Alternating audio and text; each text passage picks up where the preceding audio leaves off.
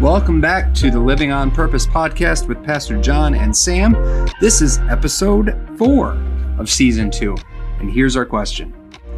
What is the big deal about swearing? Is it even wrong?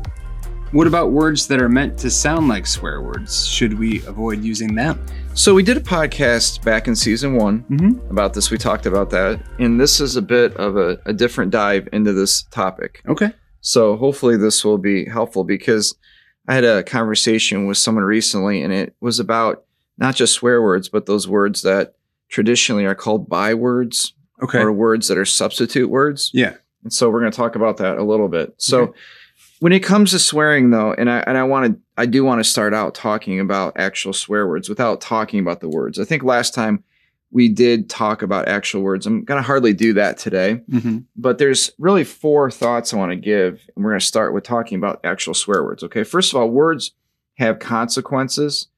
It's really important to understand that. Now, the way that I grew up, my parents kind of had rules when it came to swearing as it related to like movies and things like that. Yeah.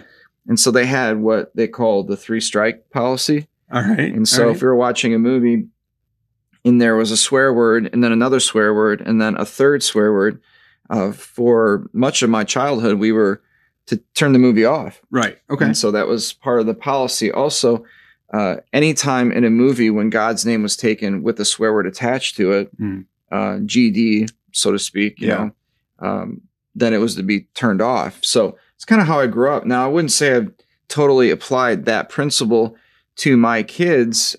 We do watch movies at times with swearing, although, you know, the reality is I don't watch a ton of movies in general. But the thing is, like, we have in the past watched movies that have swear words in them. And so there's a few thoughts that I have about this, okay? And it's not just about movies, of course, but just about swear words in general. And in particular, we're going to answer that question as it relates to those bywords or those substitutionary words, okay? So again, number 1, words have consequences. Do not minimize the words that you use in conversation. Just thinking about words directed toward people. We've heard the old adage before, sticks and stones will break my bones, but words will never hurt me. Which is not true at all. False. Right? Yeah, that is a false statement. It is a very, very false statement. So think of the word, the Bible in Matthew chapter 12 and verse 33, Jesus said, make a tree good and its fruit will be good, or make a tree bad and its fruit will be bad, for the tree is recognized by its fruit. You brood of vipers, I'll give the context in a minute, but you brood of vipers, how can you who are evil say anything good? For the mouth speaks what the heart is full of. A good man speaks or brings good things out of the good stored up in him, but an evil man brings evil things out of the evil stored up in him. But I tell you that everyone will have to give an account on the day of judgment for every empty, some translations say idle, every idle word they have spoken. For by your words you will be acquitted, and by your words you will be condemned. Well, Matthew chapter 7, Jesus was being accused by the religious leaders of performing miracles in the power of Satan. And so Jesus comes out strong against them because they're, in essence, blaspheming his power. And so words have consequences. Number 2, words are meant to build community. Do not use your words to hurt others, and that goes along with the whole sticks and stones adage. So the Bible also tells us in Ephesians 4:29, do not let any unwholesome talk come out of your mouths, but only what is helpful for building others up according to their needs, that it may benefit those who listen. So words are meant to build community. They're meant to make a difference in the lives of people. And of course, swear words can be used in a negative sense to hurt people, to mock people, to make fun of people, right? Number 3, words have a context.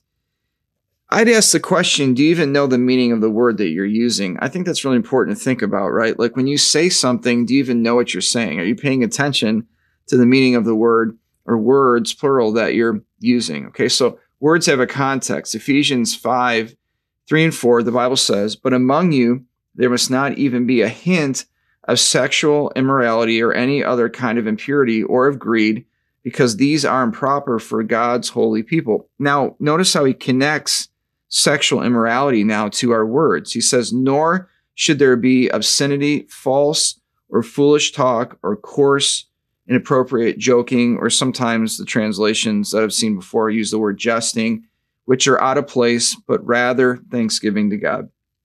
So notice the connectiveness of sexual immorality and then the words that we use, right? Mm-hmm. We're not to partake in these things. So the word obscenity in this translation gives the idea of vulgar speech. So anything that's just really inappropriate, vulgar. Foolish talk, it's interesting. I looked up that idea, and it's actually the concept of buffoonery. That's a fun word. Calling someone a buffoon, right? Mm-hmm. But it's foolish talk. It's talk that is just leading away from a purpose, leading in a negative direction. And then coarse jesting or joking is vulgar joking. And so these three categories are words that are obscene, they're degrading, they're dirty, they're suggestive, and they're immoral, and they should be fully avoided. Now, the thing is, I remember growing up and being with my friends, and man, guys just have a bad habit of saying what I like to call double meaning, sexual innuendo type things. Yeah. Things that are just like, on the one side, on the one hand, they sound like they mean something in particular, but everybody knows that they're saying something that's sexual or inappropriate. Right. And it's something that's not appropriate. It's not right before God. It's something that we should avoid. So words have a context, and we need to understand that, okay? So let's look at one word, and I'm not going to say the word, but it's the F word. So let's think about that word for a minute, okay? There's a meaning behind that word. And so it's not just the word itself, but what is the meaning? What is the idea behind it? And if you study the concept and even the history of the word, you find out that it's a word that's talking about a sexual encounter, and in particular outside of marriage. Or sometimes it's used to trick or to harm someone. It's used to just hurt someone in some way. So never is the meaning of that word a positive thing. It's always inappropriate at the highest level in different ways. And so for a disciple of Jesus to use that word, it's just completely wrong because of the meaning of the word and what it means. And you're condoning the meaning of the word by using the word in a leverage type situation in a conversation with somebody. And so it's something that we need to really be aware of. Now, like we talked about in a past episode, we literally talked about specific words and what they mean. And I'm not going to do that today. But I asked you the question, do you even know what you're saying? Because there's always a meaning behind everything that we say. And it's important to understand that.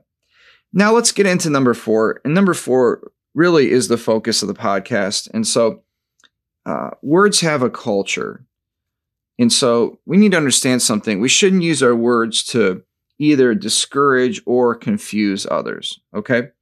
And so the question was asked, well, what about words that are meant to sound like swear words? Should we avoid using them? So I'm going to give you some principles behind this, okay? What should I do about words that could either be culturally inappropriate or maybe in the church world by certain people they're deemed inappropriate?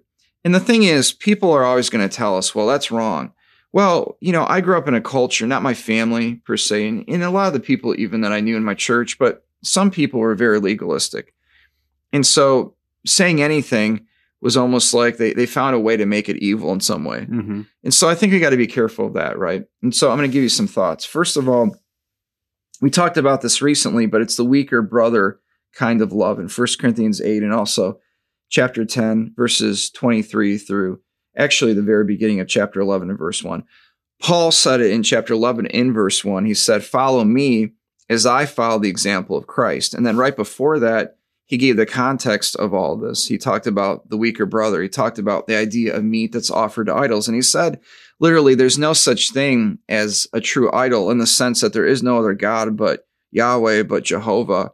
And so why can't we eat the meat? It was offered to an idol. Now it's in a marketplace, in a little spot in the marketplace that's set aside to foreign deities, so to speak. But Paul knew that there was no such thing as a foreign God. And so his attitude was like, well, I should be able to eat the meat. But then he said, but the problem is there are those that are new Christians, new believers, and they came out of that idolatrous lifestyle, and it would wound their conscience. It would discourage them. It would maybe even push them back into a certain lifestyle that was away from God at one point, worshiping those gods. I think about my own father when it comes to this. My dad grew up in a culture, and I think I've shared it with you before, where it was, drugs, sex, rock and roll, all that kind of stuff. And so for my dad to hear certain sounds, drums, guitars, things like that, it kind of brings him back to a lifestyle that he lived that was dishonoring to God before he knew the Lord, of course. Yeah. And so, for my dad, there's certain things that could harm his conscience, so to speak. So I think it's really important that we always defer to people. We love people. And so if you're saying something and someone comes up to you and they're offended in the sense where it's hurt them spiritually, then it's probably something that you need to avoid. Yeah, for sure. Yeah. So here's a second thought, okay? And this is a thought that, for me, I think of, because I've never had anyone really come up to me and say, hey, what you said, it really bothers me, as far as like a specific word or something. But if you ever pay attention to how I talk, I use the word heck a lot. Mm-hmm. Heck yeah. I use that word a lot, and that's a euphemism or the byword for the word hell. Mm-hmm. Okay. Well, you're not ever going to hear me say hell yeah. Like I don't use that word. Mm-hmm. The tension is that's a cultural thing even, right? I have known believers in Jesus before that will use that word, what the hell or something. They'll say that kind of thing. Yeah. And they don't, at first it shocked me because I grew up being taught that was wrong. Mm-hmm. And then I got to know them a little bit and I heard their upbringing and I realized, oh, okay, they don't see this as a swear word. Now, what would make hell a swear word? Well, there's no real meaning of negativity to the word hell in the sense of like an action or an activity, but obviously the place, hell is the worst place possible, right? That those who have rejected Christ will go to one day, and Satan and his angels as well. And so, there are words that, the word damn is another one, right? Like, and so I guess I am saying the words a little bit. You're not saying the really bad ones. Yeah. So the word, the word damn is like, people will say, damn it, or, they'll say that kind of thing. Mm-hmm. But the thing is, like, only God can damn something. Mm-hmm. And when we think of being damned, we connect that back to that place called hell. Yeah. So, but some people will use those words and they don't really see those words as swear words. And I would just say that, man, that's where I think soul liberty and the weaker brother love, a combination of those two ideas come into play. So soul liberty is this idea that we believe as Baptists that we are before the Lord accountable, but we have soul liberty to live according to the way we want to live, as long as it lines up with the Bible. Now, of course, there are things that we do in our culture that you can't really go to the Bible and find specifics, although you can typically find principles. Yeah. And so for us... like the Bible doesn't say, you shall not say this word, this specific word, right? It's an idea of it. Yeah, exactly. The Bible doesn't say that thou shalt not, smoke weed or heroin or take heroin or whatever, right. It doesn't tell us things like that, but there are principles that we apply based on, having a sober mind and being filled and controlled by the Holy Spirit, different things like that. Mm-hmm. And so I would just say that you can live in soul liberty, but also soul liberty needs to meet common sense. There are things that, we say that we shouldn't say because it's just going to offend someone. Maybe it's a shock value kind of thing, but often those kinds of things, they put the focus on us and they're just built in pride. Yeah. And we need to avoid those kinds of things. Okay. So I just really encourage you with that. And then the third thing is it's a knowledge commitment, right? Like, know what you're saying. I years ago when I was a youth pastor in one of the churches I was at, I took our outreach kids. Now, here's the thing. I could have taken all the kids, but some of the outreach kids, they couldn't handle Sunday morning because the culture of Sunday morning was not really like our culture here. I hate use the word entertain, but I try to keep the kids' attention. And a lot of that has to do with my experience as a youth pastor. But the culture in that church wasn't really like that. So the kids would just act up bad. So I would take them out and do a specific class with them. And I remember I did a class on swear words and I put the words on the board and talked to them about the words. And I said, this is what this word means. And this is what this word means. And this is what this word means. And the whole point of it was you have to have knowledge, right? You should be careful what you're saying because you should know what you're saying and the meaning behind what you're saying. Mm-hmm. And so again, our listener, the question is, are these words that are not swear words, but they sound like swear words, are they wrong? That's a soul liberty issue, okay?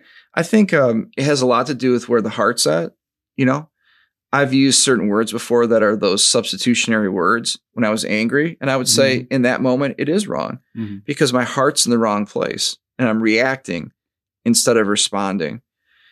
Sometimes when I just say, heck yeah, I don't think I'm sinning because I'm just kind of having fun with the word. And I don't mean, to damn anybody. I don't mean to be speaking flippantly about hell. So I don't feel like that's wrong. But here's the thing. If I had someone come up to me and that was wounding their conscience, then I would avoid it. And so maybe someone will hear the podcast and come up to me. Right. What the heck, Pastor John? What the heck? Why the heck are you saying what the heck? Now, like the word like crap, what would you say about that? Yeah. So I knew a lady years ago. She was on a church staff that I was affiliated with, and she was the office manager. And she really had a hard time with the word crap because she'd always say, well, what's the difference between that and the S word, right? And so, and she was right. Like, it's the same thing. It's just our culture views the two words different. Yeah, for sure. And so I think culture, when it comes to some things, is always changing, and we just need to pay attention to it, right? I've heard before, like in England and parts of Europe, the word bloody is like saying the F word, right? Right. But in our culture, if you said that, which is not common for Americans to say that, but I've heard some people say it. Right. I heard someone say it the other day, actually. And, we don't think of it. We're just parroting what we've seen on movies or TV or whatever, right? Yeah, I think so. So there's some principles here that we're trying to live by. And I think the weaker brother principle is really important. I think the soul liberty versus, or the soul liberty meets common sense principle is important. And I think above all else, I always pray Psalm 19:14, let the words of my mouth and the meditation of my heart be pleasing in your sight, O Lord, my rock and my redeemer. Yeah. So we just need to be really careful of that. And let me give you this thought, okay? Do not take the Lord your God's name in vain. Oh, yeah. And that's a big one, right? Show respect to God. I hear this all the time. And even people that love the Lord and serve the Lord, they just are in a habit of taking God's name in vain. God's name is not a swear word. God's name is not a starter word for you in a conversation. Neither is it a nervous reaction. He is the Lord God Almighty. And so give honor to his name. Now, there's different names for God in the Bible, and I understand that. But in our culture, we refer to Jesus or refer to God. Yeah. We're not referring to Adonai or Yahweh or, Jehovah Jireh. We typically don't do that, okay? So when you're talking about God, oh my God, like you're not talking about God as your Lord. You're just using that flippantly. Right. And so please avoid doing that. Be careful of that. Or JC. Yeah. Yeah. Yeah, exactly. Those really make me cringe. Yeah. It's just inappropriate because you're not talking to God. And so you're not honoring him. You're just using his name flippantly. And the scribes and those priests in that day, they would wash themselves even physically before they'd handle the word of God, and clearly before they'd handle the sacrifices, the Day of Atonement, those different things we talked about in the past. Let me give you this last verse, Colossians 4:6. Let your conversation be always full of grace, seasoned with salt, so that you may know how to answer everyone. When you think of salt, what does it do? Seasons. It seasons and it creates thirst. And we just want to create thirst for Christianity, who Jesus Christ is. The last thing we want to do is cause more harm by being flippant with our tongues, hurtful with our tongues, and obscene in some way with our tongues. So let's be really careful of that. And when it comes to those extra words, just be careful. You can have some liberty there, but just be really careful and always look to defer and love and help other people. Yeah. I'd also suggest reading James chapter 3. Yes. There's a lot of good stuff in there about taming your tongue, stuff that I've felt convicted about. So check out James chapter 3 too. That's a really good chapter to read. Awesome. I'm glad you brought that one up. Cool. Hey, thanks for listening. Thank you for your question today. And we hope that it has been a help to you. If you'd like to ask a question to Pastor John, you can email him, john@weareemmanuel.life. and we'll talk about that on a future episode. What the heck, Pastor John? What the heck? Why the heck are you saying what the heck?